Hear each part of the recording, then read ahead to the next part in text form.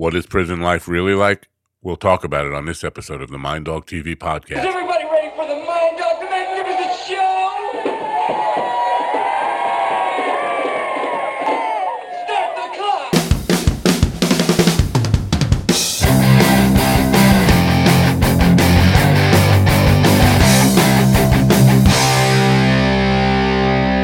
And welcome, my friends, to yet another episode of the Mind Dog TV podcast. I'm Matt Napo. Thanks for coming. It's great to have you here, as always. Scheduled guest for today has written 2 books, Conviction and Deep Conviction, which is just about that subject, about the prison system, the injustices, the brutality of the reality of living in a penitentiary.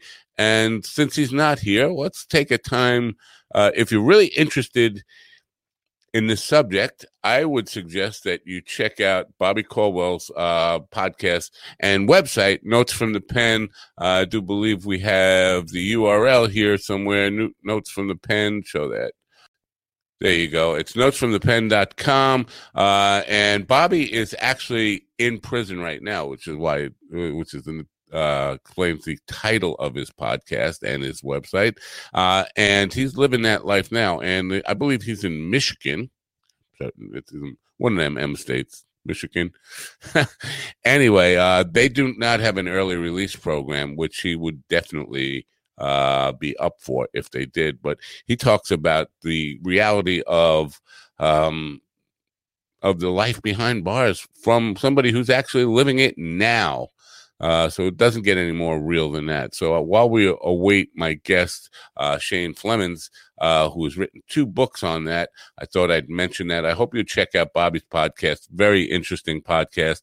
Was kind of made hip to the world by the one and only Doug Stanhope, who features Bobby often on his podcast as a call-in guest. And so I would suggest you check that out. That's all we have to say about that. Looks like Shane is trying once again to connect. Hello? Hello, is this Shane? It is. Hi, Shane. I guess we're going to have to do this the old-fashioned way, like a phone interview, an audio interview, if that's okay with you. It doesn't seem like you're getting your camera or microphone on. So give the folks the backstory of how you got into prison in the first place.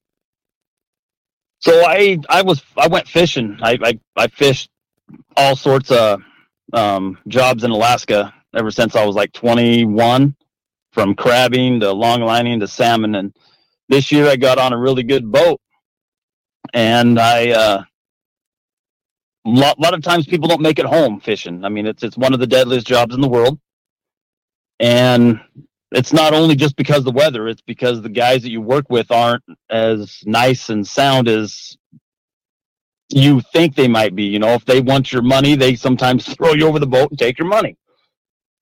Anyways, I got on a really good boat. I started working and getting things ready for the season, and one thing led to another. We go fishing, and the guys were telling me I'm not going to make it home, and I said I'm going to make it home, and I made it home.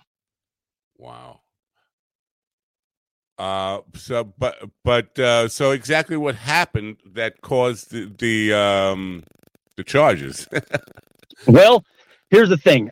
Under the statutes and the laws under the Washington and United States, you can't make any money off a crime, which I agree to that. You shouldn't be able to make money off a crime.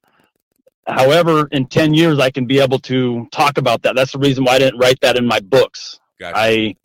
I just don't want to get the legal principalities of all that kind of stuff. Unfortunately, I'm not allowed to talk about that particular instance at the time. Wow. Okay.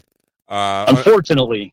Understood. That's interesting because as you while we were waiting for you to hook up, I was promoting an acquaintance I know from other podcasters who've turned me on to him, a guy who's in prison who actually has his own podcast right now and has talked pretty extensively about the crime he's committed. I know he's selling merchandise on his podcast and stuff like that, but he's talked pretty extensively about what landed him in jail. So I'm just surprised about that. But we can move on.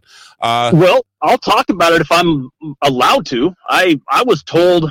I mean, I studied the law, and they told me I can't make anything off of the crime until 10 years is what they're saying. Well, I don't want to put you in any jeopardy, so we can move past that. I just wanted to know, basically because I had a previous guest on who did 19 years for a crime he did not commit, and I was just trying to establish the fact that whether you actually did something or in your mind you're not guilty. No, I can't say I'm not guilty. It wasn't for the reasons that was announced. I mean, the other guys did have weapons. It wasn't like, they were on drugs. I mean, there was a lot of issues that led up to the fight. Right.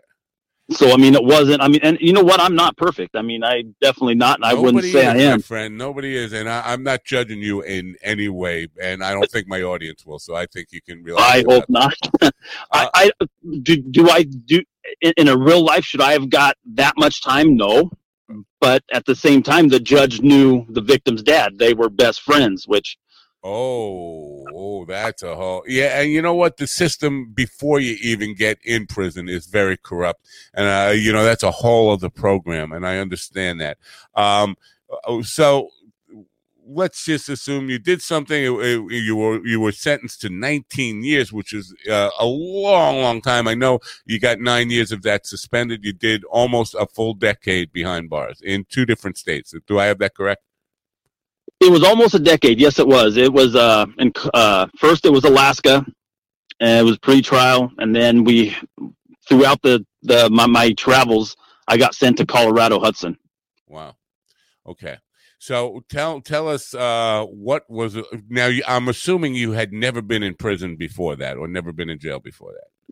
I got in trouble a little bit here and there, but nothing. I mean, it was jail here and there, in and out. Just little stuff, but then this actually was the kicker. Yeah. So the first day in prison must have been pretty traumatic, and I people who think about this, and I don't know why we would, but I have thought about it. What would it be like my first day in prison? Traumatic, scary. Just something out of reality. What was it like for you, your first experience of prison life? It was scary because I didn't know anybody. And when I woke up, we'd been fishing, so I hadn't really slept very much. And so when I woke up, I asked the guards what I was being charged with, and they brought me the papers, and the papers were almost 240 years. So I was like, so it was like, I cried, and I was like, okay, I'm not going to see my kids or anything. But at the same time, I was like, well, I didn't do exactly what they're telling, all this stuff. But on paper, it looked real bad. I was like, oh, man. So I put it in my heart already that I had a long fight ahead of me. Wow. So that was the holding cell, though, before trial, right? That was a little tiny holding cell. I could touch my arms on left and right. And the toilet was right next to me, and they had cameras on me 24/7. Oh my gosh! So not having that experience, that must have been a very frightful experience. And you had kids at this time. You were a family man. I did. My son. It hurt me. I mean, all my kids I love. But my son told me, he was begging me. He was 6 years old at the time. He's like, Dad, please don't go. I'm like, kiddo. I said, this is my last trip because I've been fishing lots. And he goes, Daddy, please no. And I was like, kiddo, I'll be back in 13 weeks. Okay. I promise. Wow. And I didn't talk to him for like 3 years. And then the first phone call, it was the second one. The first one, I couldn't even talk to him. I was just crying.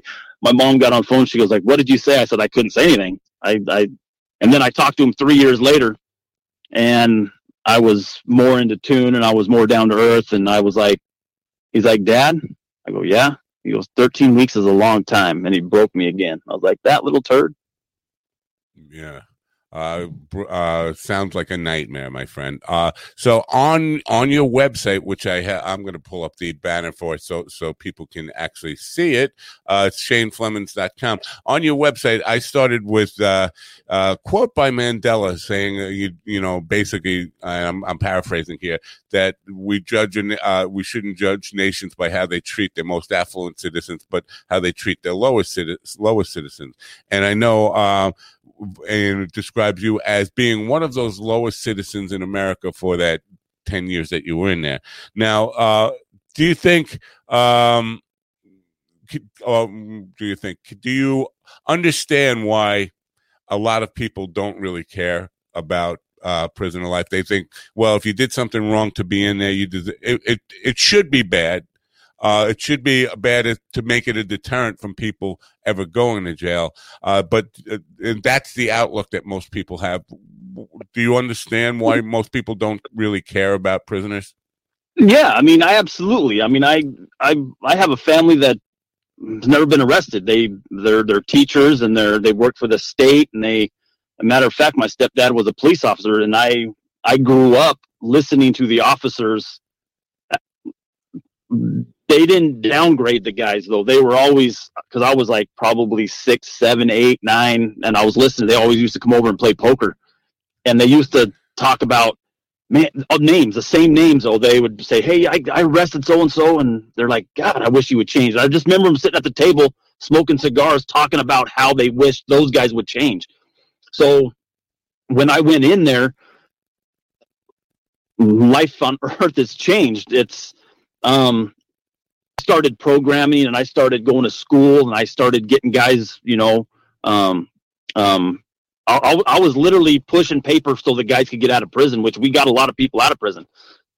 Wow. And some of them are doing really well. So my time in there wasn't trouble, and I wasn't using drugs. I wasn't using alcohol. I was studying. I was even doing taxes for the guards and at one point.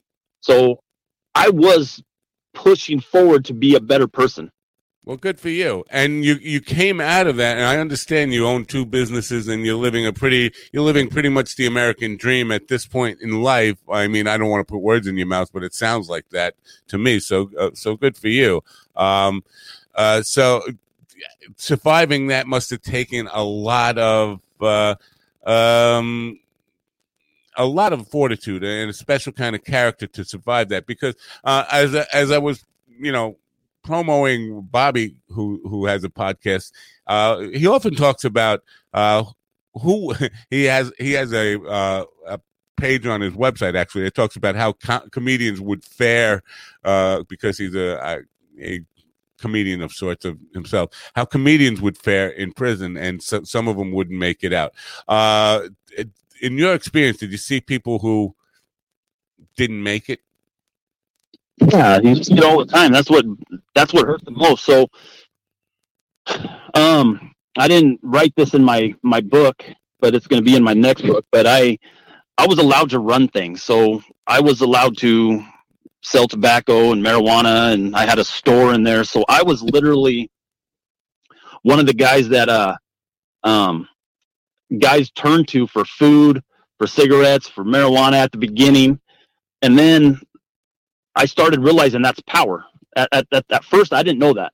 When I went in prison, I knew nothing. I didn't realize they were watching me. I didn't know that they stalked me and who I was talking to and who I wrote to. I didn't know any of that. Well, when you walk in those doors, that's exactly what they do. They want to know who you are, what you are, who's your family, and I didn't know that. And I think that's what helped me the most.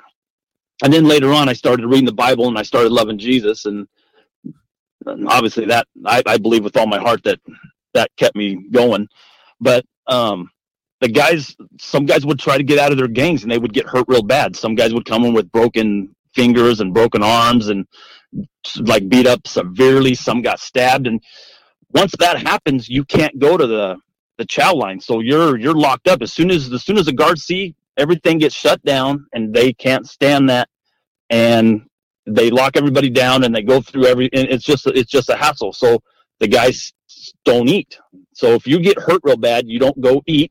So they would come to me. Well, I would start trying to help feed them. I would put my neck out for the guys that were trying to change and make a difference.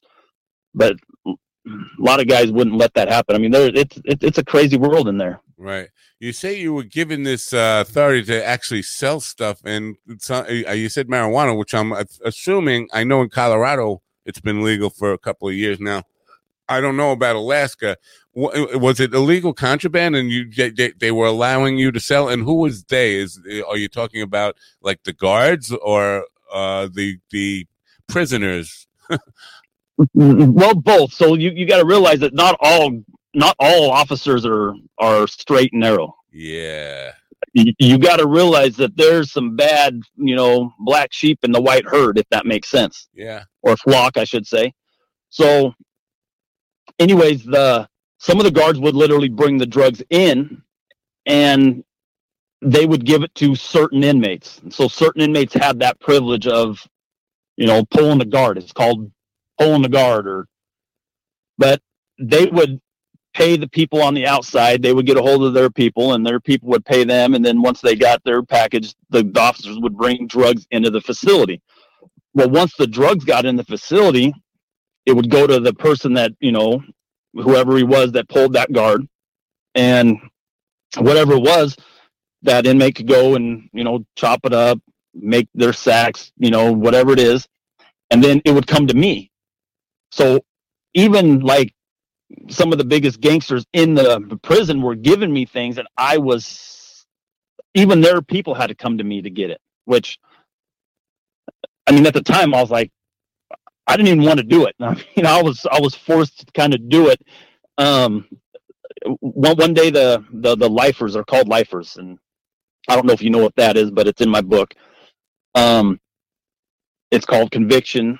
And anyways, you go in, the inmates block the cameras. So the inmates know where the camera like blind spots are. Right. So one inmate would go and block this camera, and then a little bit later he'd block this camera. So little did everyone know that the cameras were being blocked sequentially for a hit to happen. So the lifers blocked the cameras. I didn't know anything about it. All we hear is scuffle. That's all we hear. And we're hearing it like loud. It's bad.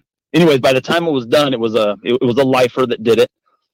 And he went in a room and almost killed a guy. There was blood on the ceiling to the floor and just massacred the guy. And anyways, we get shut down, and there's like yellow caution tape over the room for many days. Well, anyways, the guards were investigating, and then they backtracked the cameras. They realized who blocked the first one and then who blocked the second one. Well, it so happened to be all the shot callers. Well, I'm in the mod with them. For whatever reason, that was in the beginning. This is about a year and a half into my time. I didn't realize they were watching me and all this kind of stuff. But I was put into this tank, and guys with 400 years were in there. Guys with 300 years were in there. I mean, it's not like the lower down here. If you're a serial killer, you go into a cell by yourself and you wait to be executed. Up there, there's none. They walk around with you, and you're in cells with them. It's scary, but that's the way their systems ran. Wow. So I'm in there. I'm not running anything yet, but everyone knows me. I'm working. I'm going to classes now, and it takes time to get these classes. Though once you're there, it takes a long time because there's a lot of people ahead of you. So, anyways, I'm in there. All the lifers, the guards come in and do a roundup. So all the lifers, the shot callers, get taken out of the mod because they're the ones that did it, right? Next thing you know, I am designated to open up a store. And I'm like, so all my guys that I knew ran up to me, they're laughing and they're like patting me, and I'm like, I don't want to do this. I'm like, thinking to myself, I'm good.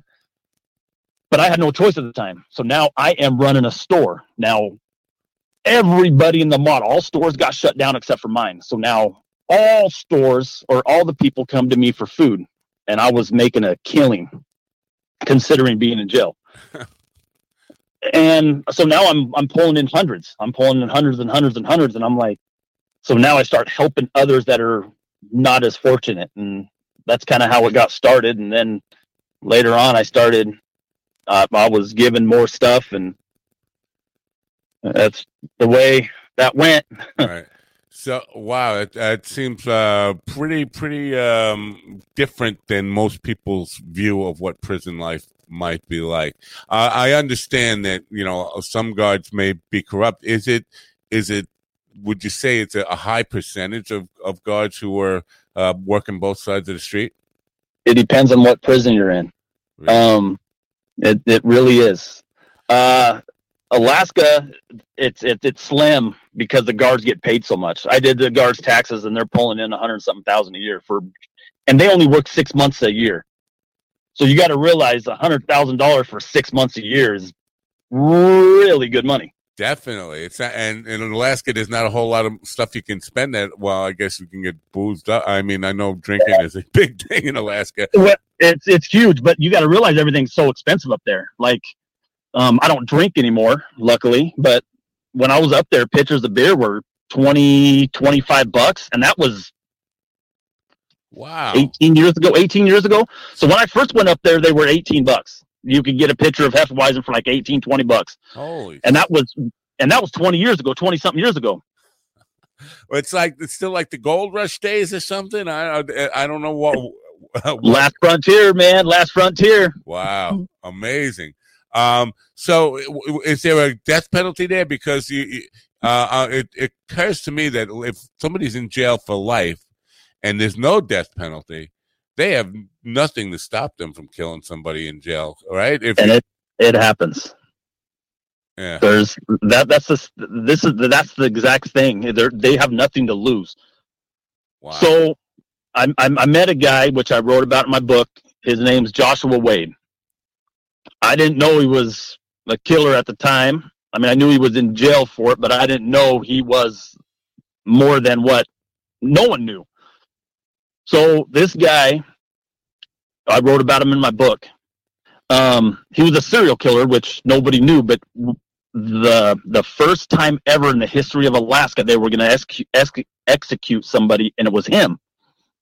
Well, what happened was he took a girl, took her life first, and he got away with it.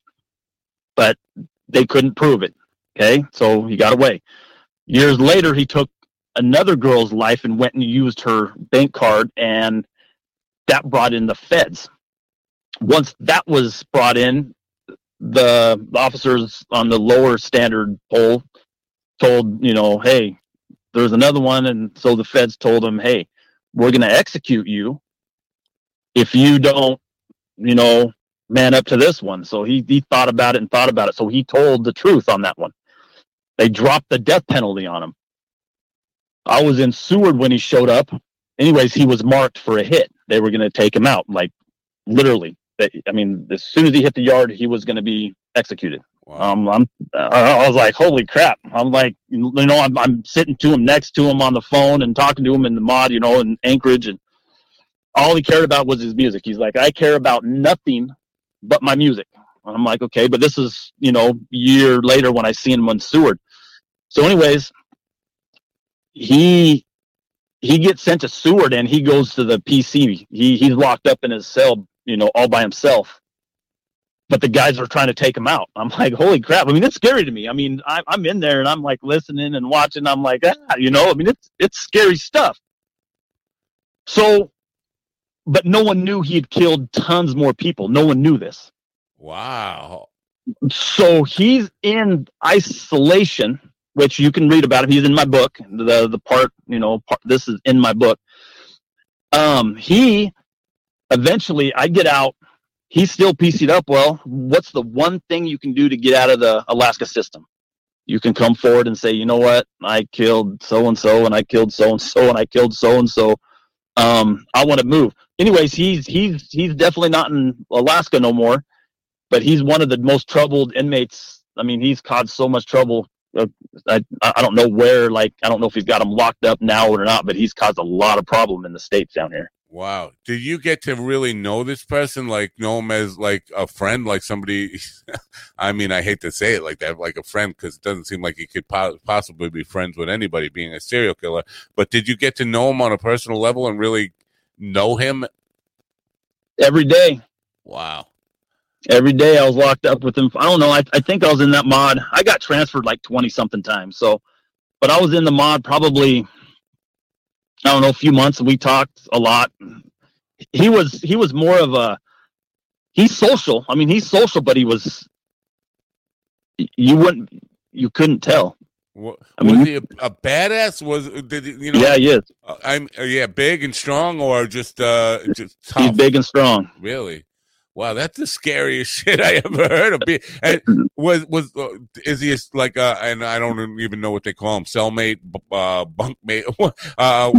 He has him. I mean, he had him. I mean, that's the thing. I mean, if you could look it up, there's other guys that have been in there that's killed their inmates. I mean, killed other inmates. I've talked to them. It's crazy. They don't have death row. That's what I'm saying. It's the craziest thing in the world. Wow. So it's got to be frightening. So is it because we get, lied to, confused by the movie, portrayal of it? Is it, are you fastening shivs from day one and always have to have like protection on you no matter where you go? A lot of guys do. There's a lot of knives in there. Yeah. I met a hitman, and that's his pet peeve was knives. He had them laid out. I didn't ask him where, but I mean, we had conversations, and this isn't in my book either, but he and I became, pretty close friends. But he was a hitman in Alaska, and he took a few people out, and he got away with one or two, but he looked at me and says, his first one was down in the lower 48, and that's when he knew he had it in him. And I was like, scary. But he tried to go after another shot caller, and a lot of things happened after that. I mean, it was another gangster because he was drinking. I mean, there's alcohol, there's drugs. I mean, there's everything you can imagine inside. Even girls. I mean, there was definitely girls getting pregnant and all that kind of stuff. But he went after another shot caller, and him and I became even better friends because he had to come to my mod for a while because he was kind of PC'd up. But it showed he didn't care. He would, he would definitely do it again. Holy moly. All bad. Yeah. Did you encounter anybody in there who not only claimed innocence, but you believed they were innocent and were wrongly convicted? I did. I met a couple people. I mean, not a couple. A lot of guys would get arrested for things that they did not do, but they'd done other things. And I don't think that's right either way. I think if you're out there stealing cars, you shouldn't get in trouble for a bank robbery if you didn't do the bank robbery. Sure, of course. Right. You should get arrested for, taking a car. If you're taking a car, you shouldn't get in trouble. So there's a lot of that. There's a lot of guys that are out there doing like stupid crap, and they would like, the police officer would arrest them for something else higher up, so they can get their stars instead of going after the person that actually committed the real crime. If that makes sense. Yeah, it does. And that's kind of frightening. It's a bad thing. Yeah, the guy I had on this show who was convicted of murder. He was coerced into a false conviction, and they cops knew he didn't do it. They made him confess to a murder, a double murder, that they knew he didn't do. They knew in advance the DNA did not match, and he was 16 years old, and they just, whatever you can do to a 16-year-old kid, threaten him, scare him. That's crappy, though. Yeah, that's super sad. Those guys, those police officers should be convicted and go to jail, just like. You would hope, but that's normal. Like you said, the whole system, right from the judge to everybody, even the DA knew about it, and the whole system was corrupt. That's a whole other program, and it's something we need to fight. Now, before we'll talk about how do we work on reform, I gotta, because you paint a picture of a lot of really scary guys there. Were there people like who were in there for marijuana possession or some like really petty little crime, but in there with these dangerous dudes? Yes, matter of fact, I wanted to write that in my next book. There was guys. So there's a movie, I think it's called 14 Below. I think it was it was Nicolas Cage, I believe, but he his name was Butcher Baker, Bob Baker. He was infamous for hunting women. He was super rich. He was a businessman. He was very, very handsome. He had a wife. He had kids. No one would ever suspect that this guy was a serial killer. So anyways, he's out there. He would go up on the strip and pick up these girls. He would rape them, torture them, and then take them out in his plane and then hunt them. And so you got this type of person, which he had, I think, 3 or 4, maybe 500 years, and he killed, I don't know how many people. And then you have a guy that gets a DUI, and he was in the same place. Wow. And he would be and possibly be in the same cell. Holy crap. And so that's got to be not just traumatic. And some of these guys, I hate to kind of generalize, but some of these guys who haven't been in trouble, they're probably not all that good at defending themselves when you see somebody, because you don't really learn to defend yourself by driving around drunk. I mean, that's not so. If you get put in a cell with a guy who's like a real badass who's in there for multiple assaults, murder, whatever, you got to learn to take care of yourself pretty quickly, or you're probably going to end up dead or very broken, right? Both. Yeah. You could be both.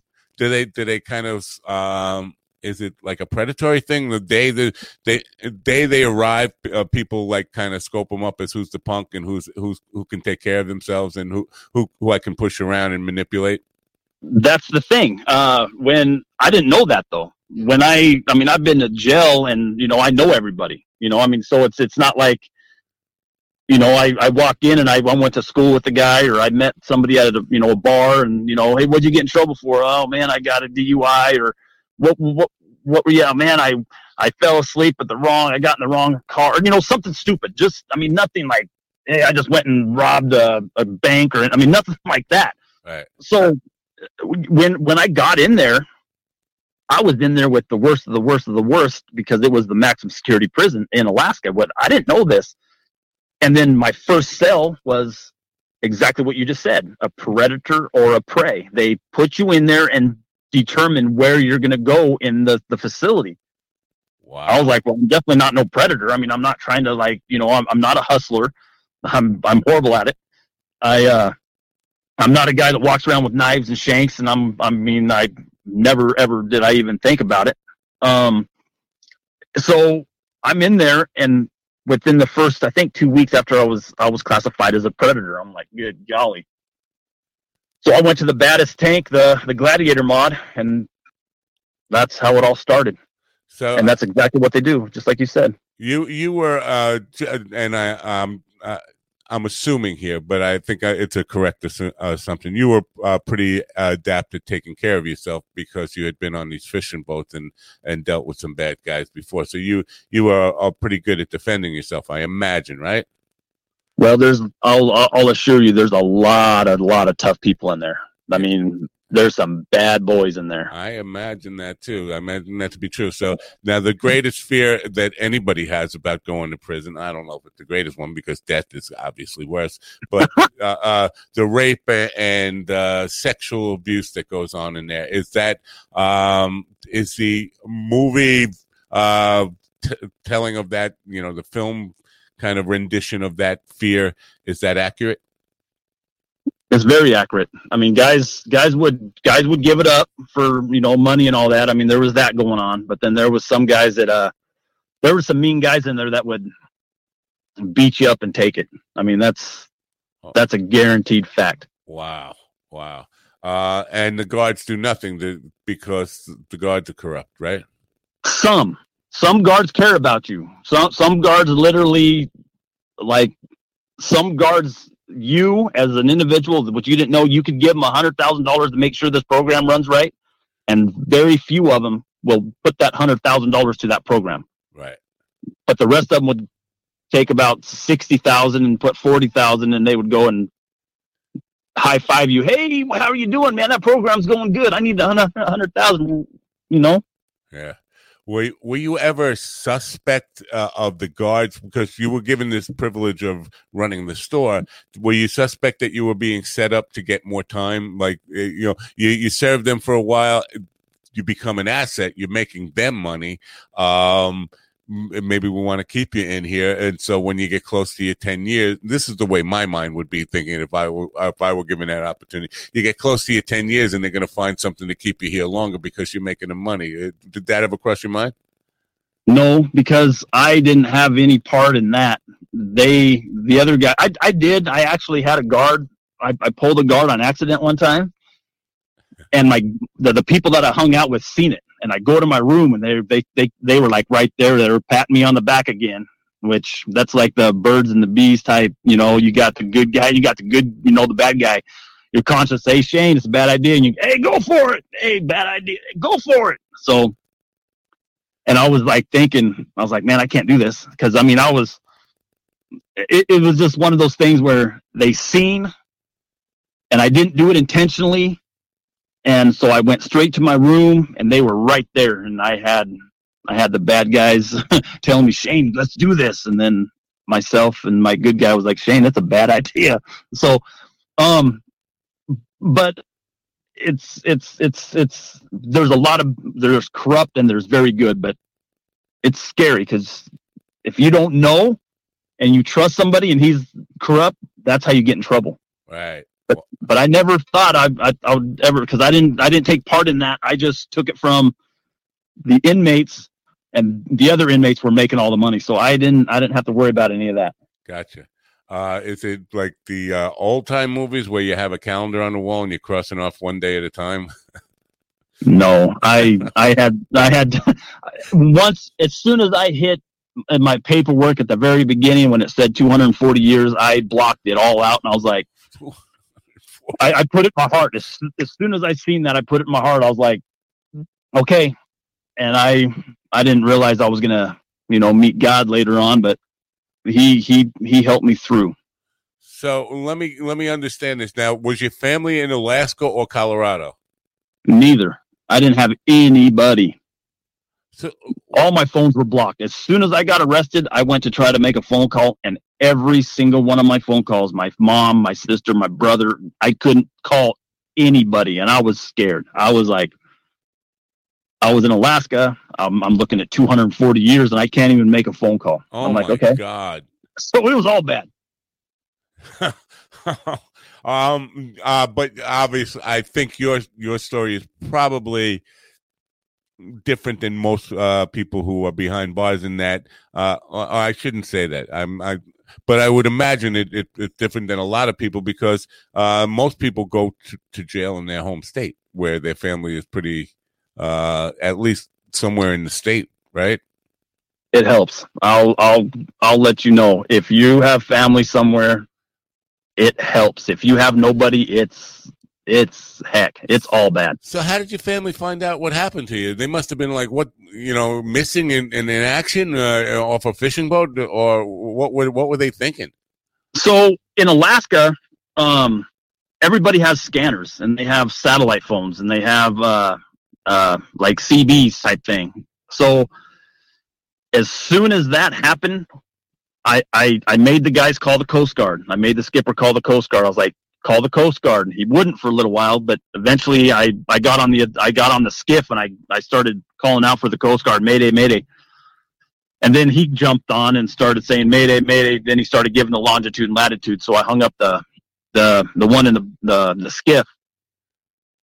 But as soon as that went out, every fisherman, every family member that had, because they care about their families. I mean, a lot of them do, and they want to know where their husband's at, where their kids are at, where's their, because a lot of people die out there, and it can get real bad real fast. So all you hear is Mayday, Mayday, wherever you're at, and everybody's on that. So as soon as that happened, everybody in the whole city of Kodiak knew that happened.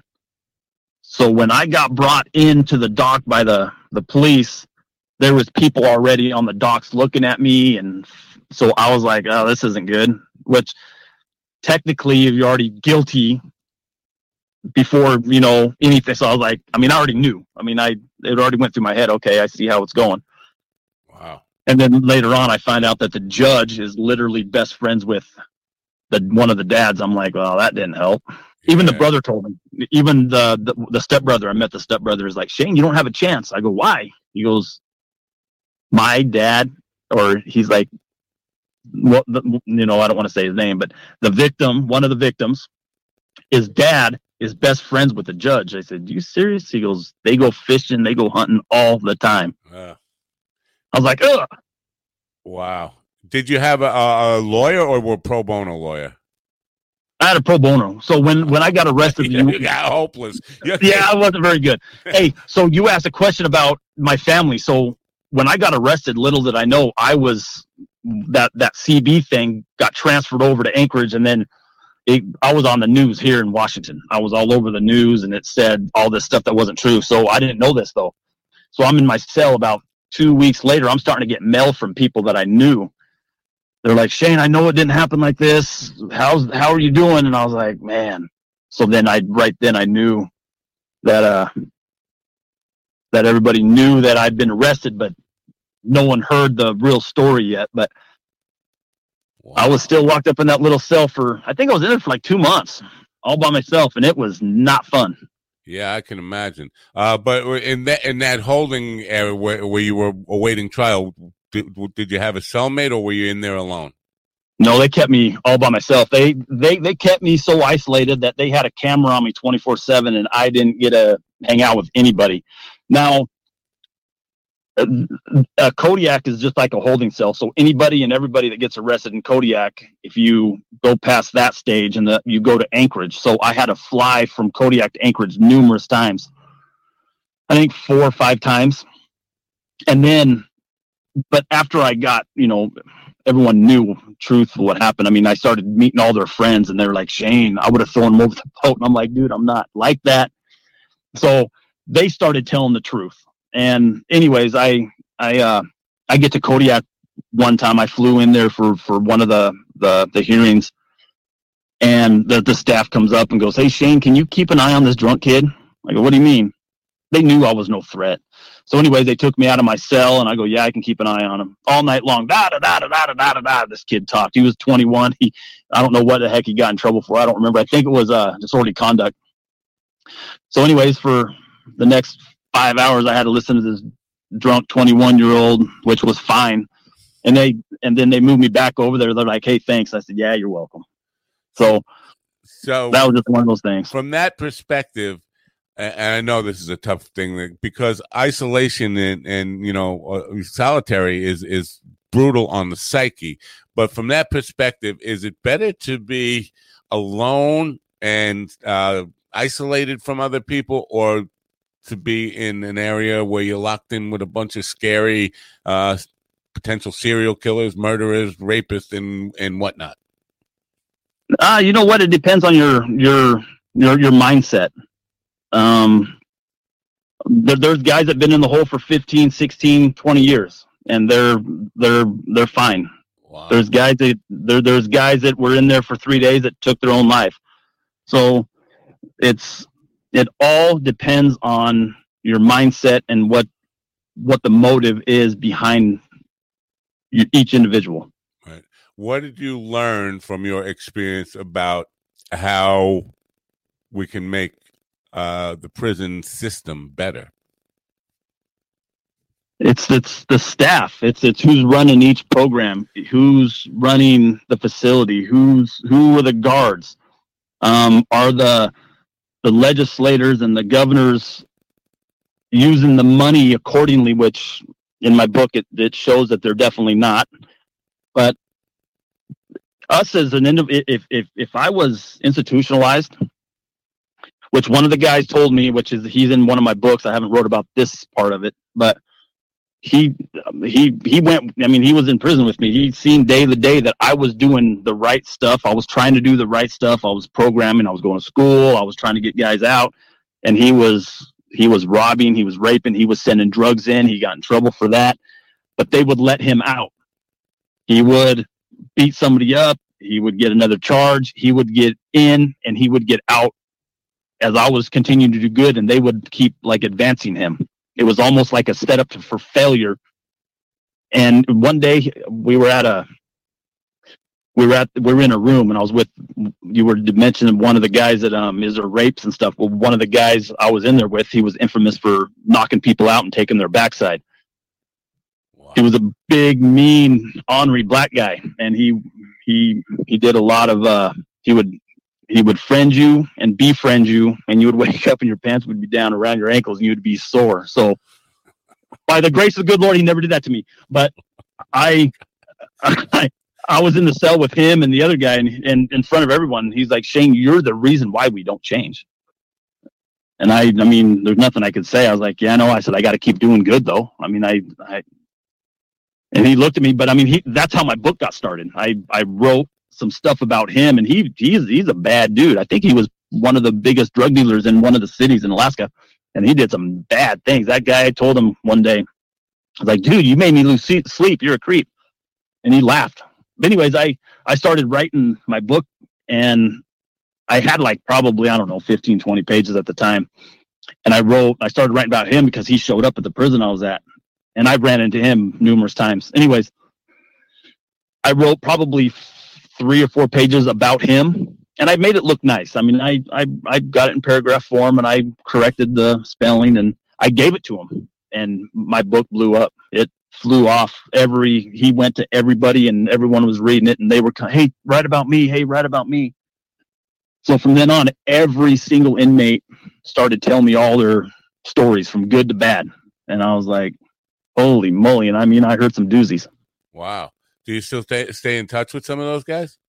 Some of them I do. Wow. Some of them are actually one of the cold cases in Alaska. I talked to him the other day. Him and I talk on the phone, and actually I talked to a few of them, but and I even talked to guards. There's guards that I talked to. I was doing good while I was in there. So a lot of the guys liked me, luckily. Yeah. Did they have an early release program where you were, or not, for good behavior or any of that kind of stuff? Yeah, but they didn't allow me to have it. They said I did too good, so they kept me in as long as they possibly could. Oh my God. Matter of fact, I signed up for ankle monitoring, which I was eligible for. And they said you weren't supposed to do what I did, but I was like, you know what? I'm not going to do it. I'm going to have my sister do it. So I had them file a ankle monitoring packet, because to get ankle monitoring, you have to do good. I mean, you have to show progress. You have to prove that you are able to succeed inside without any trouble, without da-da-da-da. And I had every program already. I listened to the judge. I listened to the pre-sentence report. I had all of it. I mean, I was like, one of the guards says, you're probably the most prominent inmates that ever walked out of these doors. And that was like a couple years into it. And I was like, well, thanks, and so I was like, okay. So I had them do their ankle monitoring packet. Well, I got all my stuff, I got my ducks in a row. I sent it to my sister. I was like, hey sis, here's an ankle monitoring packet. Send that to him. So I sent truth. All I did was send truth. I had it within 4 days. Wow. But they found out, and I got a call. I had everything set up. And then the other, I got another probation hearing, which I have paperwork on it, and they added like 10 points to my thing, and they said I have to take this class, and I was like, that's illegal. I go, I haven't even taken anyways, there was some foul play, and I kept plugging through. I was like, all right, you're not gonna give me ankle monitor right now. I'll do exactly and then once I took that test, it showed I didn't need it, and then I applied again. Anyways, it was one of those things where I made it out. I did pretty darn good. Yeah, making it out, I think, is an accomplishment, is it not? Making it through the system. So there are more than 2 million people in jail right now, in prison right now. I make the distinction between jail and prison, because jail is generally, I think of like a holding cell or a precinct cell or something like that, where penitentiary prison is the real, you're in there doing significant time. More than 2 million people, and I think a lot of them should not be in with rapists and murderers. A lot of them are harmless, victimless crimes, prostitution, marijuana possession, things like that. Do you have any insight into, do we need more prisons, separate prisons? Do we need prison like really minimum security? I know they have those minimum, maximum, and that kind of stuff. But do we need to kind of separate prisons from the guys who are just in there for real and shouldn't probably be in prison at all? Men and women who probably should not be in prison, from the prisons that have these guys who are just like, as you described, pretty much monsters. There are monsters, and a lot of the monsters, like when I was locked up and I was writing my book, gangsters, like some of the meanest gangsters, and I read some of their paperwork, and the judge said, you have some of the most disturbing charges I have ever seen. And, the judge has said this, and these guys came up to me and telling me the stories, but a lot of them broke down. I mean, a lot of them started crying, and they knew they were doing wrong, but they continued to do wrong. Wow. But the thing is, they don't have people to help try to change that. Right. I mean, you have your guards and you have the people saying, hey, but they know who's betraying who. Right. So it's all about punishment and not about rehabilitation, because they frame prison as if it's supposed to help rehabilitate people. But did you see anybody who kind of was rehabilitated and changed their life for better by going to prison? Yeah, I mean, I literally watched people break down, get out, and still doing good. I got letters from some guys like saying, hey, I'm doing great, I'm working, I'm da-da-da-da. I mean, I was at one prison. That's good. And yeah. I was at one prison, and, I was doing pretty good, and we were doing GEDs. I was a GED instructor in one of my jobs. I was working like 3 jobs and taking programs, but a lot of the guys were going to school. They were literally getting their GED. They were going to class every day, and they were graduating. They were literally getting their GEDs and schooling so they could better themselves for their families. Good for them. Yeah. So now Conviction has been out, right? And you've written another book called Deep Conviction. Is that out yet? Yeah, it's out. Okay, so both it made Amazon's top 32. Okay, congratulations. Thank you. And you did it without any tricks, right? No tricks. Yeah, 'cause I know that we just had this discussion. I had an author on last night about some of the trickery that goes on with pushing Amazon stuff to the bestseller list, which I don't, in any system, people are going to find a way to rig it, right? That's wrong, though. I know it is. I say, you know what? With all of 20 million books being written every year or something now and published on Amazon, they can't all be bestsellers. I mean, there's so many of them that, No. So, no, I mean, I have like lots of like compliments. Matter of fact, the city where I live in, some of the top officials read my books and allowed the kids to have them. So I would think so. I would think it would be important for young people to understand, if only as a deterrent. And I'm sure you never envisioned your life going that way and spend no. Yeah. But I think it's more important, more than ever in the times we live in, to kind of give kids a sense of reality, and that some bad decisions can really ruin your life in ways that you think it was only in the movies. And that's, I keep coming back to that movie stuff, because we tend to think of that only happens to people in the movies. That's never going to happen in my life. I'm never going to go to prison. I've heard it a million times, and I look at them, I go, it can happen. Yeah, it can happen. It can happen to good people. Good people can make one bad decision and end up in hell. Matter of fact, some of my reviews in my book saying that my stuff is so good it beats the Orange is the New Black. Wow, very good. Well, there's speaking of that, the guest I had on who was wrongly convicted, the name of his movie is Conviction.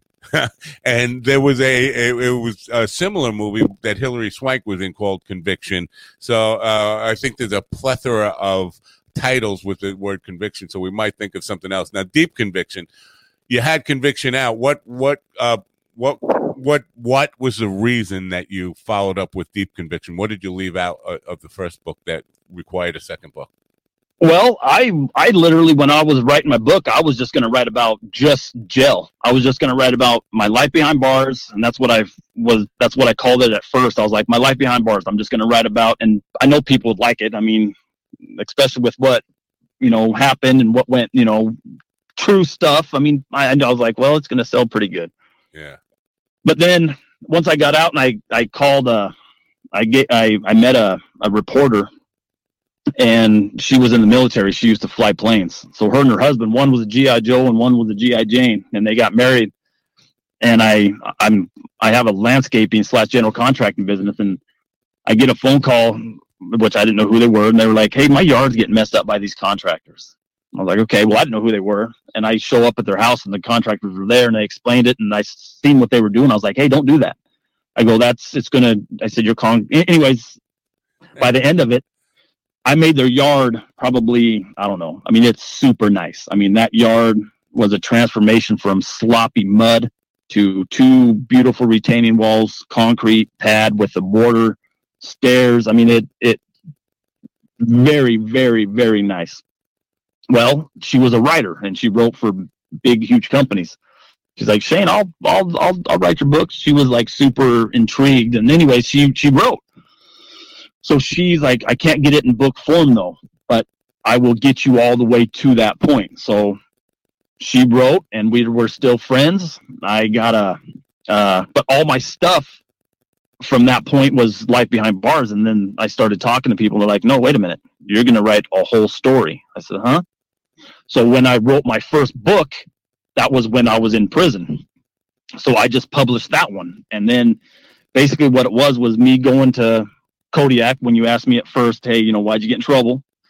And then it went to me going to Anchorage and then back to Kodiak, and then I end up in Seward, and then I stopped the book, and then I wrote the other one. Okay, once I was in Seward, I went back to Anchorage, and then I went back to Seward, and then I stopped the book. So the next book is gonna talk about the guys that I met again and again, and then more about my life. Wow. But cool stuff. Well, I wish you great success, and I thank you for coming on today and sharing your story. I think it's an important story, and people need to hear it. Now, ShaneFlemons.com is where you're going to find it. Can they buy the books directly there, or do you have to go to Amazon? No, you can go to ShaneFlemons.com. It has a memoir and an autobiography about the books, or you can get them on Amazon. You can go to Amazon and look up Conviction and Deep Conviction by Shane Flemons, or you can get them. There's a couple stores out that you can get them from too. I haven't went and tried to get them in anymore, but I went to 3 bookstores and all 3 of them took them, and they're selling. Cool. The links are all be in the description. Make things easy for people. Shane, I really appreciate your time here. I guess it's safe to say you won't be going on any fishing expeditions for 13 weeks at a time anytime soon, right? No, I went again though. I went 3 more times since then, and I saved a couple more lives, and I think I'll be done fishing now though. Wow. Well, that's a whole other story in itself that we'll have to have you back and hear about saving lives out fishing sometime. But I would love to come back. Well, you're welcome to come back. Maybe we can get the technical stuff worked out in the meantime. But I do appreciate you being a trooper and doing it this way, because I do feel like it's an important story to get out there. And I thank you for your time today. And thanks for coming, and have a great day. Bye for now. Thank you very much. God bless. Bye. Bye. Shane Fleming, folks, doing it by phone, old school way. I hope you enjoyed that program. I hope you got something out of it. Once again, I want to mention Bobby Caldwell's Notes from the Pen podcast. If you want to hear from a guy who's living that life right now, check out Bobby's podcast. It's notesfromthepen.com, just one N in pen, as in like writing notes in the pen. And so basically, that's our show for today. I hope you enjoyed it. I hope you got something out of it. I hope you tell your friends about it. Come back and subscribe and all that kind of stuff. Tonight at 8 p.m., who do we have? Johnny, 8 p.m., we have tonight, I'm lost, Richard Stone, who's written a book called Story Intelligence. He's a Nova consultant, science or Nova. We're going to talk all about story intelligence and the importance of storytelling in in business and life and all that kind of stuff. That's at 8 p.m. tonight. I hope you'll join me then. Until then, I'm Matt Naples with Mind Dog TV Podcast. It's been a blast. Hope you have a great rest of your day, and bye for now.